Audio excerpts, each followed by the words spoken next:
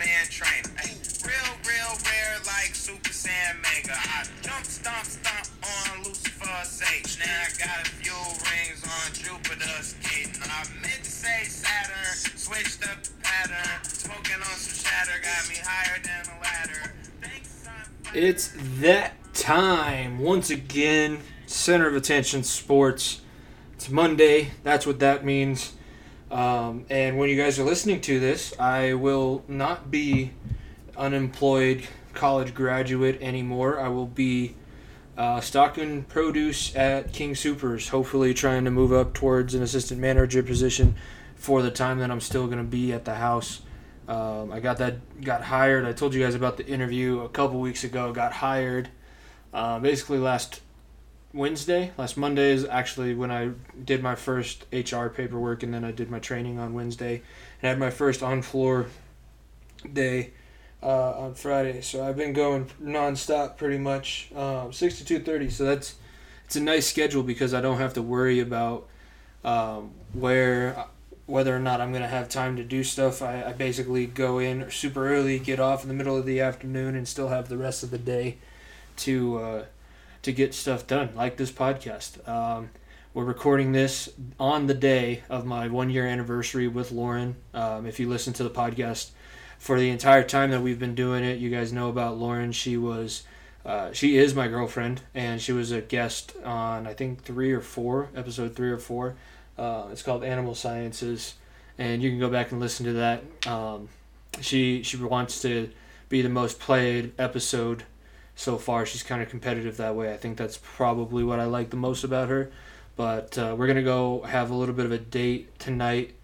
So this might be a little bit shorter of a podcast, just so I can make sure that I'm getting ready for everything that I need to get done. We're ordering food, and now we were going to go eat it in like her parents' patio because they have a nice patio and a built-in fire pit, and it would have been pretty much the most romantic and most kind of like most fanciest, like a fancy restaurant setup, but since it's raining now and probably going to stay rainy and be a little bit cold, calling an audible, and we're going to go eat. We're ordering a restaurant's called Piccolo's. It's a Mexican and Italian restaurant, and then we're going to eat in the back of my car. I'm going to put down some blankets. We'll have a little bit of a car picnic. Finally get to show her the present that I've been working on, and I think I'm actually going to play that for you guys now, just because I know that she won't be able to see, she won't be able to hear this before I'm going to show her later tonight, but I've been working on this for a while. I'm super excited to see her reaction. I'm going to film her reaction and put it out on social media, but her and I have our song, and it's done by Chris Jansen. And since I am not rolling in money as of late, and I have this skill where I can take audio and I can put it together, and Dom and I sing fairly well, we harmonize fairly well, so I'm going to give you guys a little sneak preview. By the time you guys are hearing this, Lauren will have already heard this. You'll probably see the video of her crying, but this is Dom and I, and we are singing Done by Chris Jansen for Lauren and I's 1-year anniversary. Love you, Lauren.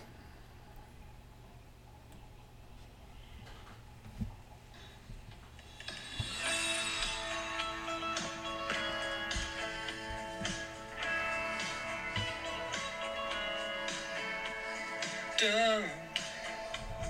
The first time I saw you, done. Oh, the first dance was through, I was done. That one kiss, I knew there was nothing I wouldn't do just to give you that house on a hill with a 4-plank around it. Every last breath till the last star is counted. Just say the word, girl, paint me, you're perfect. I won't quit till the good Lord says my work is done. Like a faded out song on the radio. Done. Like a cowboy gets a girl when the credits roll. I give you a lifetime of days in the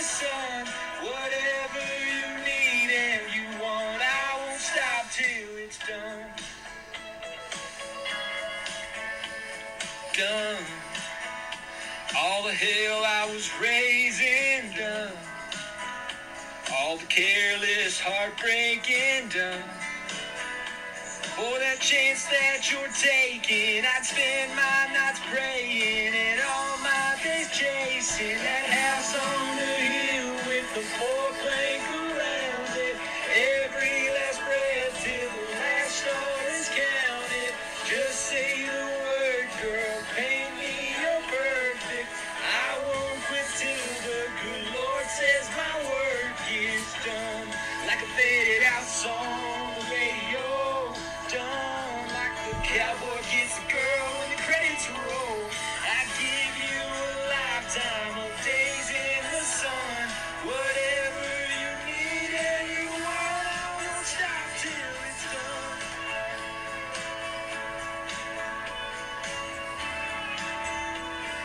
You know I won't stop till it's done. You need a man you can lean on, done. You need some things you can hang your dreams on. Check them off one by one. In that house on the hill with the four-plank around it. Every last breath till the last star is counted. Just say the word, girl, paint me your perfect. I won't quit till the good Lord says my work is done. Like a faded out song on the radio. Done like the cowboy gets the girl when the credits roll.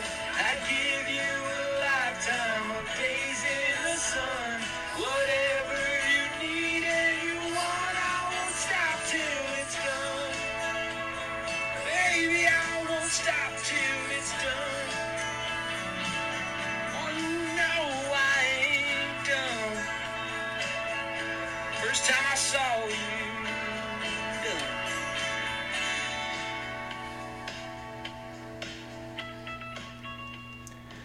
All right. So that was Dom and I, and we were singing "Done" by Chris Jansen for Lauren and I's 1 year anniversary. Thanks to Dom, and thank you guys for listening to last week's sports episode and the episode on Thursday with my grandma. She was wasn't sure whether or not people would want to hear her, and I think that her episode did great, and you guys enjoyed listening to Dom and I bicker and talk about where we see the Jets going and the Bengals and Jets draft picks. It ended up being a super fun episode to record, and this episode today is going to be a little bit of a mixed bag. I mean, it wouldn't be center of attention if it wasn't up and down, but I wanted to start off with that because that is a good tone setter, like a good mood setter that that will take away some of the other things we're going to talk about. A lot of tragedies happened in the last week of sports. A lot of people who died before their time, and a lot of people are mourning a lot. And I think that it's a good thing to acknowledge that because, like I've been talking about with this entire situation going on in the country right now, resiliency is going to be the key to making sure that we are going to be able to come out of this. Wow. There's not going to be a quick fix. There's not going to be an easy solution. We're just going to have to keep putting our heads down, keep going back to the start, and keep pushing through.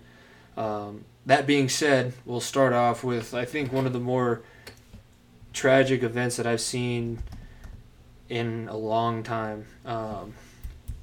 If you were a fan of the WWE back in the early 2000s and you remember watching Monday Night Raw, you probably remember Crime Time and him and his partner JTG, his tag team partner, and Shad Gaspard. They were a tag team called Crime Time, won a couple championships, were kind of a staple of those early aughts, and this everybody, he was fun to watch on screen because his character, he was able to kind of be a little bit different, and him and JTG were playing on the stereotype of African Americans being in gangs, but they did it in a way that I think it wasn't like a tongue-in-cheek, because there's a lot of things that the WWE does where they play on stereotypes, and it just ends up being a little bit too much, a little bit over the top. But Shad and JTG made it fun. It was never taken too seriously. Unfortunately, he and his son were swimming in Venice Beach over, I believe, 2 weekends ago now, and they were both pulled out by the riptide. It's a common thing that happens out there. It's a tough. If you're gonna swim in the ocean, you definitely have to know what you're doing, and the tides shift, and you don't see it coming, and all of a sudden you get pulled underneath by a riptide, and you have no ability to do anything. You're basically just along for the ride at that point. I believe either Shad's son was pulled out first by the riptide, or it was a possibility that they were both pulled at the same time. Either way, as the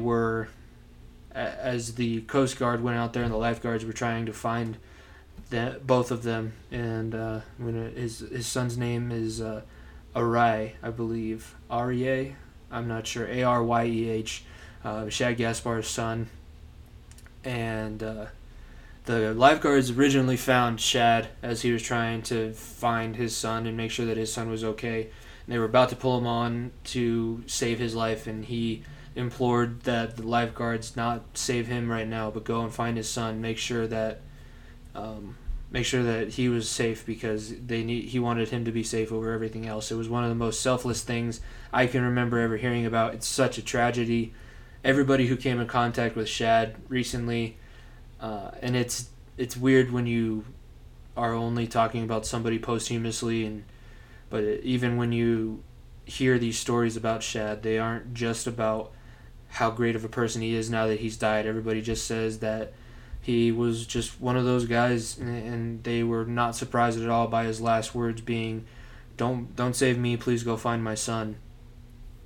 And unfortunately, after a 3 or 4 day search with the Coast Guard on the helicopter around the Venice Beach area, his body was found, but he was no longer amongst the living, so he ended up drowning in the riptide. But they were able to save his 10-year-old son. And I think that, as bad of a story as this is, and as tough of a situation as it is to talk about and hear about, I think that there's at least a silver lining where not both of them died. They did find his son, so Shad did not die in vain. I found this article on BBC, and I'll just read some of the words that were said about Shad after his passing. Rest in peace. Prayers go out to his family. Hopefully they're able to continue to thrive, and I know that they know he's going to be watching over them. They called him, when he was alive, they called him their superhero, and he would do anything for them, and he proved that in his last moment. So The Rock posted on Instagram, "This one hurts. Great guy. My deepest condolences and love to Shad Gaspard's wife, son, and family. Had Shad drowned in the ocean, but not before instructing lifeguards to save his 10-year-old son first. That's the love of a father. This is a tough one to process. Love and light to Shad's family, and your warrior spirit lives on through your son." And then Shad's wife was silent for a few days, which makes sense because it would have been a tough thing to come out and say right away. But Selena Gaspard posted on Instagram a picture of Shad and their dog. And she said, "We would like to express our gratitude for the first responders who rescued Aray, and to the lifeguards, coast guards, divers, fire, and police departments for their continued efforts to help find our beloved Shad. Shad is a fighter, a warrior, and a magical soul. We are hoping and praying for his safe return." Obviously, this was posted before his body ended up found, washed up along the shore.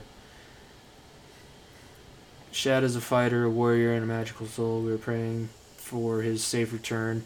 As a family, we thank you for your concern and well wishes. Please continue to keep sending your positivity and prayers to our beloved Shad, from the entire Gaspard and Chittick family." Yeah, like I said, this is not an easy story to talk about, not an easy story, I think, to read about. You can look at the silver linings all you want, but every now and then there's a story that comes along and the silver lining just isn't good enough, and I believe this is one of them. I just hope that I do know that they set up a GoFundMe for Shad's family now that he's not going to be able to work and provide for them. And another reason why I think John Cena is one of the most selfless and one of the closest things that we probably have to a modern day angel is that he didn't he's there was a ghost funder on the GoFundMe that donated $40,000 to the Gaspard family, and it's starting to come out that people believe it was John Cena, but John Cena wanted to make sure that it wasn't known that he was the one who donated the money. Him and Shad did work together. He worked since Cena was more of at one point in his career he was more of a thug type character. He got to tag team with Crime Time, so he worked with Shad and JTG, and I'm sure that they became really close friends. It sucks. I mean, there's a 10-year-old kid now who not only lost his dad, but knows that his dad was fighting and made sure that he was going to be safe before he took the path to be able to be safe. So I don't know why some of this stuff happens. It almost seems like this entire year there hasn't been any good things that came about, going back to January with the World War III threat, and then you have, the coronavirus shutting the country down for an extended period of time. New insects are coming over to the U.S., and now we have just a man who would do anything and sacrificed everything that he could for his family and to make sure that his son was going to be okay. And it ended up not working out. There was hope that he was going to be able to come back and they were going to be able to find him still fighting along the shore, fighting against the waves, but it just wasn't meant to be. So thoughts and prayers are with Shad and his family, and I hope that his family can remain faithful and remain strong through this tough time. There's not really a blueprint for how you're supposed to react to something like this, and there's not really an example that you can go back to and say, oh, well, we can do this because we know that it's going to get better. At some points, it's probably going to feel like it's not going to get better, but I know that there's enough support because Shad was a good enough guy that he has so many friends and family members that are willing to help his family that they'll both be okay. It's just going to be difficult for both of them to kind of get over this. Unfortunately, we're going to stick with the theme of tragic deaths. This one not as much, but it is related to sports.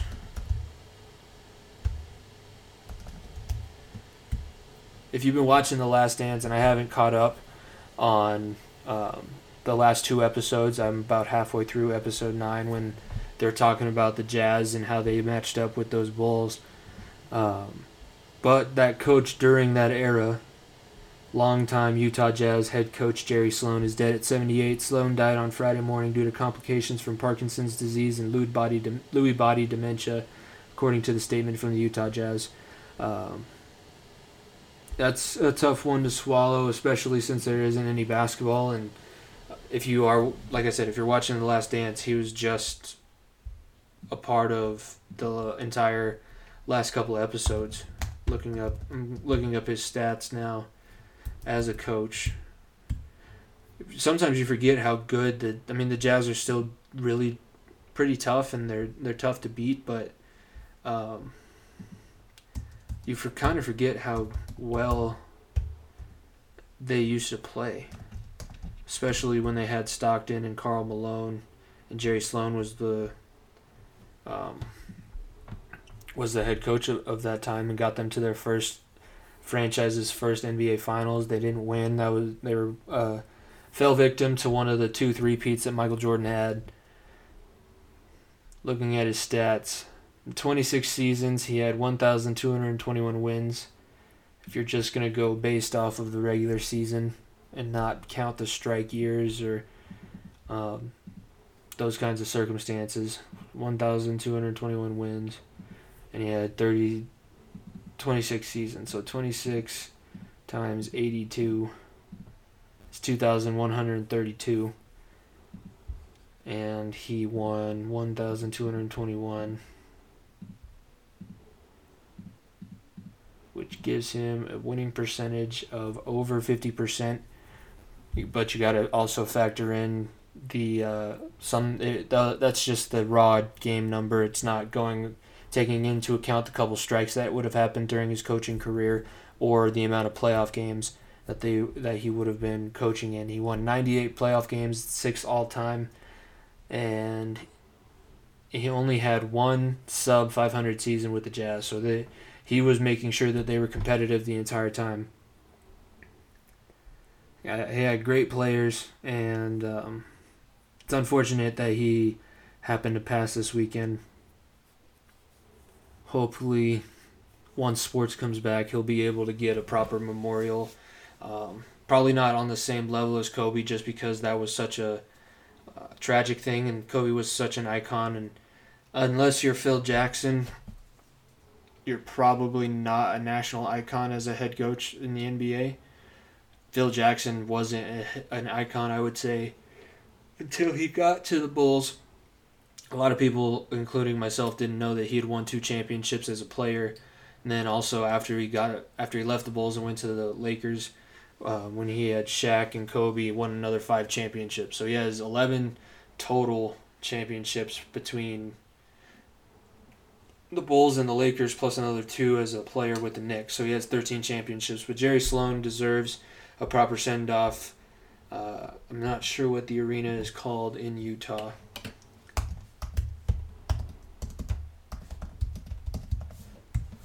But I hope that they wait until there's fans that are able to go. The Vivint Smart Home Arena. But I think that they should retire, hang a banner for him, because he made the Utah Jazz relevant in the world of basketball when Utah wasn't considered a huge market for the sport or just in general in the nation. But Jerry Sloan unfortunately passes away at 78 years old. They had a great career. I believe that should be the last of the more tragic stories of the sports weekend. I know last week or 2 weeks ago, I was talking about Walt Harris and how he had to come back and fight in the UFC after his stepdaughter's body had been found murdered after she was abducted for a long time. So you got to somehow keep your head up, and the only thing that I can tell people at this point is that tough times don't last, tough people do. It's one of the things that I was taught from a very young age, and even though there's a lot of bad things going on in the world and there's a lot of stuff that a lot of people would much rather not have to deal with, it's the fact that we have to deal with those things, and it's making sure that we can get through it ourselves and get through it with the people that we want in our lives. And that's going to be kind of the calling card of this generation. There hasn't been a lot of adversity that we've had to face. We don't have a great war. I mean, we had the terrorist attacks, but if you're my age or younger, you don't necessarily remember the specifics of the attacks because you were too young. You just remember the aftermath of what happened. But I would say if we can get through something like that, if we can get through World War II, Vietnam, Korea, we've gone through a lot of stuff as a country, and we've gotten through it and came out better on the other side. I have faith that this is what's going to happen as well moving forward. It's just really tough, and I'm not saying that it's not okay to be discouraged at some point. Just don't let that discouragement turn into a long-term thing. You should take it on the chin, wear it. You know you're going to get hit hard sometimes in life, but then you get back up no matter what. If you watch Rocky V, which I know a lot of people think that's the worst of the 5 original Rocky movies, he always says when he gets knocked out by Tommy originally, he's lying there and he's wondering if he's going to be able to get up or not. He has that flashback to Mick when he's training for Apollo, and he stops a little bit early, and Mick goes, "I didn't hear no bell." You always got to get up. You always got to dust yourself off no matter what, because there's not going to be anything tougher than some of these things that we're experiencing in our lives right now.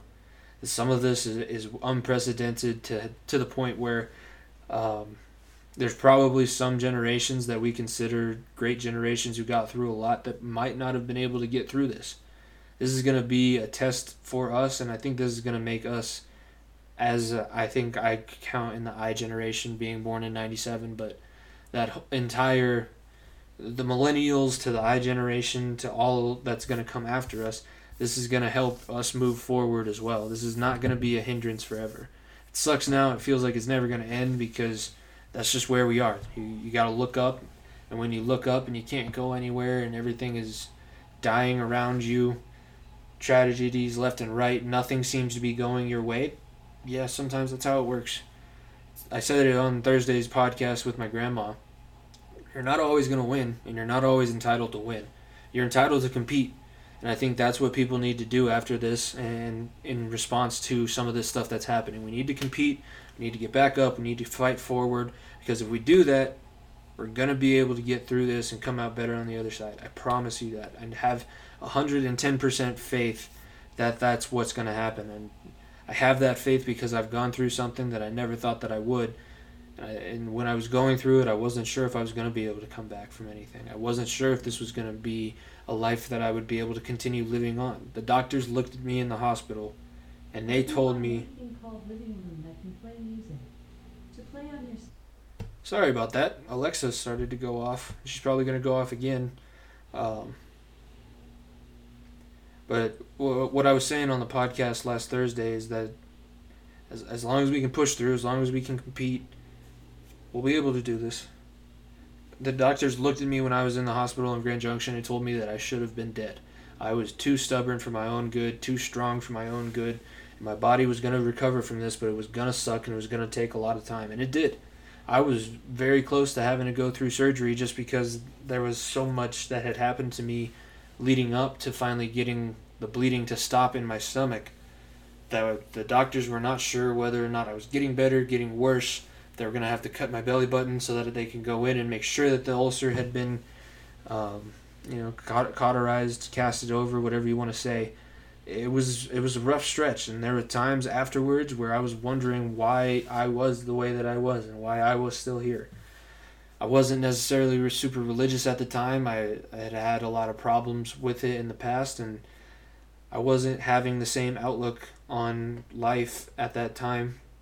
But now that I've had that experience, now that I've been through something where I shouldn't have survived, I'm ready, and I'm ready to help the people that haven't been able to go through that yet, and I'm ready to also work with the people who have that feel the same way that I do. It's like, hey, we're in this together, whether we like it or not, whether we want to be or not. California's got to get along with Texas, Florida's got to get along with, New York and all of that kind of stuff. We've got to work together as a group. And then we got to work together as a community of human beings on this planet. And that's what's going to help us get through this. And that's the sports mentality that I take into a lot of things. And some people don't respond to it well. Others like it. But that's my honest opinion about everything that's going on. That is 100% what I believe we should do. And if you're on board with me, let's go. Let's put our heads down. Get back behind the shovel. Keep moving. Keep pushing the sled. Just keep driving the pile. In other news around the sports world, the sporting world, the NHL last Friday voted on whether or not to move forward. The NHL Players Association voted on whether or not to move forward with a 24-team playoff format, which would add 6 extra teams than normal to the playoffs. I'm going to see if I can figure out what the actual plan is. I know that there would be 24 teams, 12 from each conference instead of the usual 8 from each conference. Voted 2014 conference-based playoff format for a potential restart to the 2019-2020 NHL season this summer. Under the plan, the top 4 seeds in each conference, as determined by their standings points percentage when their regular season was paused on March 12th, would receive byes through the first round of 5 play-in series featuring seeds 5 through 12. Those play-in series would determine which teams advance to the traditional 16-team Stanley Cup playoff bracket, which would have 7-game series. The NHLPA board had what was described by a source as a long, intense conference call on Thursday night to discuss the format, and a vote was conducted over the next 24 hours. The full NHLPA board was involved in the vote, including the 24 teams that would advance to the playoffs and the 7 non-playoff teams whose seasons would be over by adopting the plan. The format was created by the joint Return to Play committee that included NHL executives and a panel of players.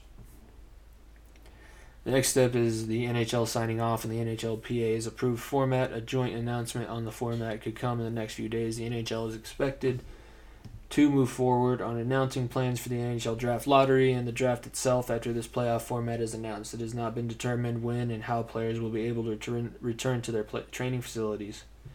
So that is interesting about this, is that the NHL is one of those leagues that still hasn't reopened their training facilities at all.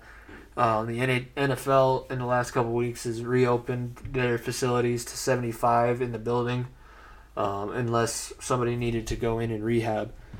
But I think that this 2014 playoff bracket would be interesting. The reason that they had to add in those extra teams is because when they paused the season, there was still about a month left in the regular season, and there was still a chance for some teams who were maybe on the bubble and on the outside looking in of that 8th and final spot in their conference, and this will give them a chance to play in and see if they can get into the main bracket. I am very happy because I've said before, I'm a very big Avalanche fan. It's the only really Colorado professional team that I love and root for every time that I watch them. They would be in the top 4 that would automatically get into the playoff series. Start in the Eastern Conference. Boston would be number 1, Tampa Bay number 2, Washington 3, Philadelphia 4. Then the play-in series would be Pittsburgh Penguins and the Canadiens. That would be good. That's a good one because they don't really like each other. That'd be a good rivalry matchup in the first round. Carolina Hurricanes and the New York Rangers, 6 and 11. New York Islanders and the Florida Panthers. And then the last matchup would be the Maple Leafs and the Columbus Blue Jackets. So there's some good matchups on there. Carolina and New York, not quite sure. I'm going to pull up the end of the season point totals for these teams just so that I can see where they were before the season was put on a hold. And if you're not familiar with the way that the NHL decides their playoff seeds, you get 2 points if you win outright. You get 1 point if you win in overtime and you don't lose a point, or you also get 1 point if you're the team who loses in overtime. Let's see standings. So I feel like the garage is opening and closing, so I'm going to go check that and I'll be right back. Sorry, going a little bit crazy. I'm the only one in the house right now. Dom, Ed, and Rox are all at work, and then my parents are out shopping. Going back to the NHL playoffs. So for the first play-in series matchup, Pittsburgh would take on Montreal. Pittsburgh ended the season 41-21 with 7 overtime losses, which gave them 89 points.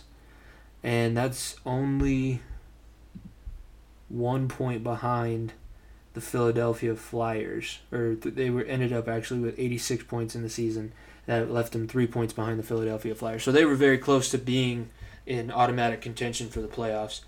Montreal, I believe that they were 31-31, and they had 71 points on the season. I believe they were trying to figure out which goaltender they wanted to move forward with. One of them that they started the season with didn't play as well as they thought they were going to, so then they had to make a switch, and then were making a surge, but it wasn't a for sure thing that they were going to be able to make it in. 31-31 is not a very good record at the point of the season that they were at. That's going to be difficult for them, I think, to upset the Penguins. The only thing that they have going for them is that that's a big rivalry over in the Eastern Conference. The next matchup, Carolina and New York. Carolina was one of the top seeds last season, and they got knocked out in the first round by the Washington Capitals. Kucherov learned the hard way that you don't poke the Russian bear, and Alexander Ovechkin put him on the ice and put him out pretty quickly.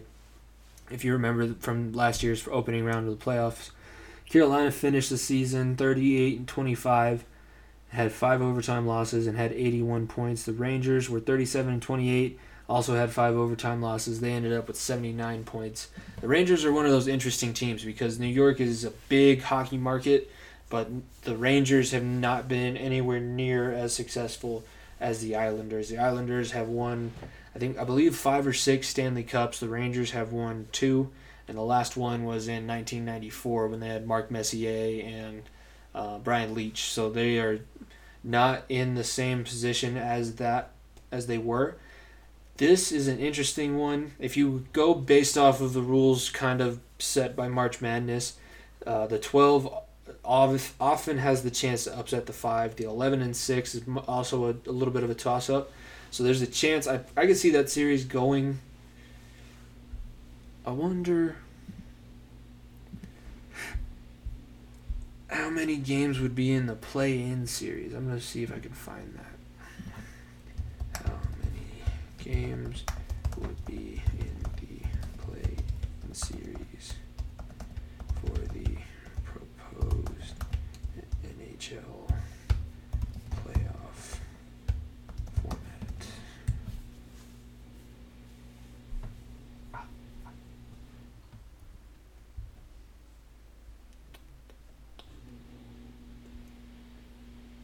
Okay, it'd be a best of 5 series. I could see the series between New York and Carolina going all the way. I think they win. Each one wins the 2 games that they would have at home, and then the toss-up would be that last game that would be played in Carolina if New York can overcome the Hurricanes on their home ice. Next up, New York Islanders, Florida Panthers. Seeing where they ended the season. The Islanders, 35-23, 10 overtime losses. They had 80 points. And the Maple Leafs, after their struggles for the past however many years it's been since they have won a cup, they're actually close to, they would have been in the original playoff format. 1, 2, 3, 4, 5, 6, 7. They would have been the 7th seed in the original playoff format. 36-25, 9 overtime losses, 81 points. Not a stellar line, but the team that they're going up against, the Islanders, 80 points. That's also a series that I can see going 5. These play-in series are going to be probably the most competitive ones. I've said it before on this podcast. Hockey is the greatest professional playoff atmosphere to where you never know who is going to win. Home ice does not affect the NHL playoffs like home field advantage or home court advantage affect the NFL and NBA playoffs. It's anybody's matchup any night, and whoever gets hot, whoever has the hot goaltender has the better chance to win. So all the teams that are playing in the play-in games, just because they wouldn't have made the playoffs originally, don't count out teams like Florida, who have their franchise has been to Stanley Cup finals. The Islanders, who have won plenty of Stanley Cups. The Maple Leafs, who have that rich Canadian history but have also been involved in that Canadian drought of winning the Stanley Cup. There's plenty of opportunity for upsets to happen, and who knows? I mean, last year's playoffs, both the Eastern and Western Conference 1 seeds were knocked out in the first round. The Avalanche knocked out Calgary, and Tampa Bay got knocked out by, I believe, Columbus. Over on the Western Conference side, St. Louis, Colorado, Las Vegas, and Dallas would be the top 4 seeds. Only a little bit upsetting because Colorado was on a huge hot streak. If there's a year for Colorado to win it since they won their last Stanley Cup back in 2001, it would be this year. McKinnon, Landeskog, Rantanen, Cale Makar, Francouz in goal. They also have Grubauer. So they have lots of options. And they were on a huge historic franchise-long winning streak. I think 14 or 15 games. Maybe it was a point streak. But then St. Louis, who came out of nowhere last year as the 8th seed. That was the team who also knocked out a number 1 seed was St. Louis. But they came in as the low seed in the NHL playoffs, ended up winning the Stanley Cup for the first time in their franchise's history, and now this year they came back and they were on a tear going through the end of the season. St. Louis finished with 94 points. And they were 42-19, so they had 10 overtime losses, but they hadn't outright lost 20 games. So that was a very impressive performance by them this past season.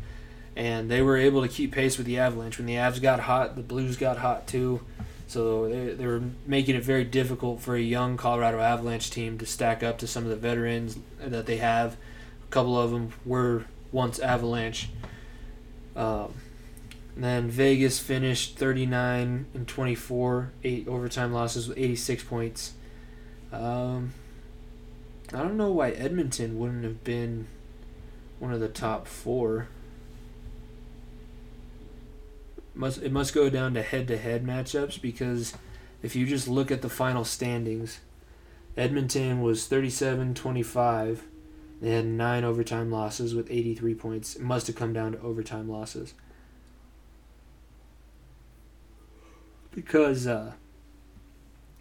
Dallas was 37-24 and had 8 overtime losses. It finished with 82 points, but I think it was that they had 1 less outright loss and 1 less overtime loss, and that put Dallas up to 4.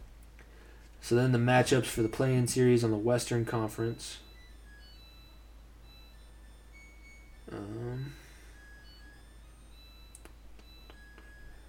Edmonton at number 5 would play Chicago at number 12. Chicago back into the playoffs since their last Stanley Cup run.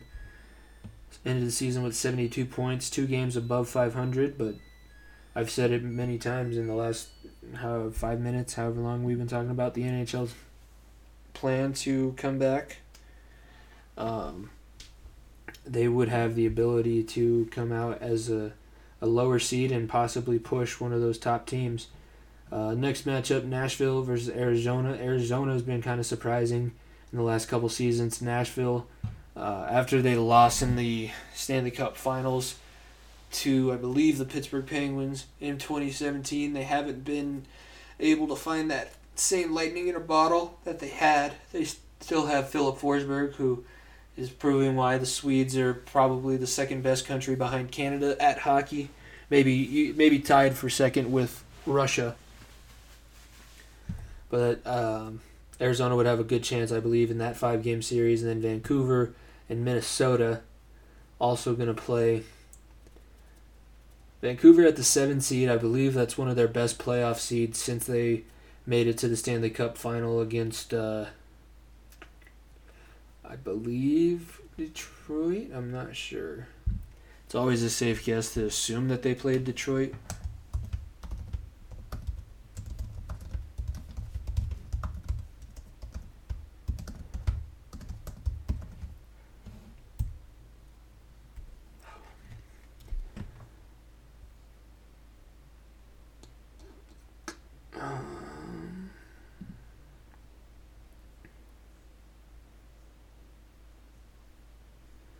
Yeah, they appeared in 94. So it was the New York Rangers.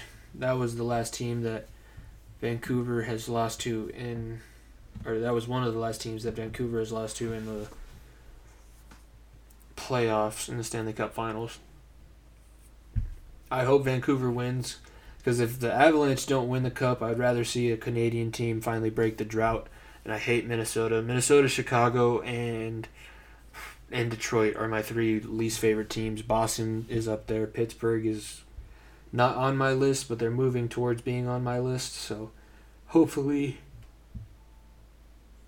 Vancouver can push themselves into the actual playoff bracket, and then 2 Canadian teams rounding out that side of that side of the league. Calgary and Winnipeg, 8 and 9 toss-up game. Let's see, Winnipeg finished with 80 points. Calgary finished with 79. That's going to be a very even series. The only difference that I can see right now is the differential. Winnipeg's plus 13, Calgary's minus 5. So Calgary wins. When they win big, but when they lose hard. So not very consistent when you have to be consistent to win at least 3 games in the first series and then 4 in all the other ones. You'd rather have the team that's going to be showing up every time and making sure that everything happens. So that's kind of the outlook on the sporting landscape so far. I know today was Phil Mickelson and Peyton Manning were playing Tom Brady and Michael Jordan in a little friendly pro-am golf game. Imagine how friendly that's going to be with Tom Brady, Peyton Manning, and Tiger Woods. Or not Tiger Woods, Tom Brady, Peyton Manning, and Michael Jordan.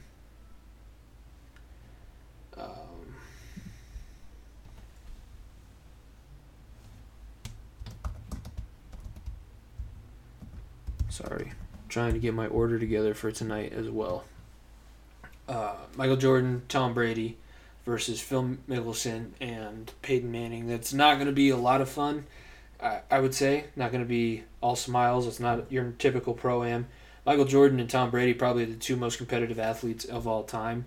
And then you got Peyton Manning on the other side, who doesn't like to lose either. Phil Mickelson was a very good player when he played golf. Probably has the most skill out of any of them, I would say. But then who knows how much golf MJ's been playing in retirement. I'm going to finish up The Last Dance coming up this week.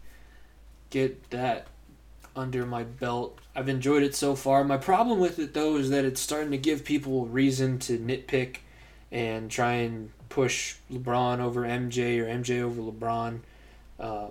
I just think it's stupid. I don't appreciate the GOAT debates because I don't think that there can be a singular greatest of all time because not everybody could play in every different era. I think there's greatest of generations, and I think Jordan was probably the greatest of that 80s to 90s generation, even though there was Karl Malone, even though John Stockton, and I'm only saying the Utah Jazz players because that's the last couple of games that they played against. Reggie Miller, and then Charles Barkley, obviously. There's a lot of really good guys in that era that never won a championship because of Jordan. So that's the only case that I can make as to why I would put Jordan as my greatest of all time, is because he had stopped so many other Hall of Famers from actually winning a championship. And who has thought that a team can go 6 championships in 9 years? Back to back. Every time you win a championship, you win it in 3. That's just insane. And they haven't gotten close since, so they were doing something right then, and Jerry Krause blew it up, and I'm probably going to watch a video. I keep seeing a video on YouTube pop up explaining why Jerry Krause was the downfall of the Chicago Bulls. Even though he created the greatest dynasty in sports history, probably. You can kind of debate that now with the Patriots and everything. He's also the one who tore it down, and he did it because he was jealous of all the attention everybody else was getting. He could have had probably 8, 9 championships if he would have just left well enough alone, but it's not how those guys get in that position, I suppose. We'll have another regular podcast on Thursday. Like I said, thank you guys for listening to last weekend. I know that it's been a crazy time and not everybody's been able to listen, but you guys seem to enjoy listening to Dom and I talk about the NFL, and you seem to enjoy listening to Grandma Fiore, Jackie, telling Dom and I stories about her life growing up and having a nice conversation about the coronavirus. One of the more civil conversations that I can remember hearing or having over this whole quarantine virus epidemic period. But like I said, I think I'm going to put this one to bed early just so that I can make sure I get all my stuff ready for tonight.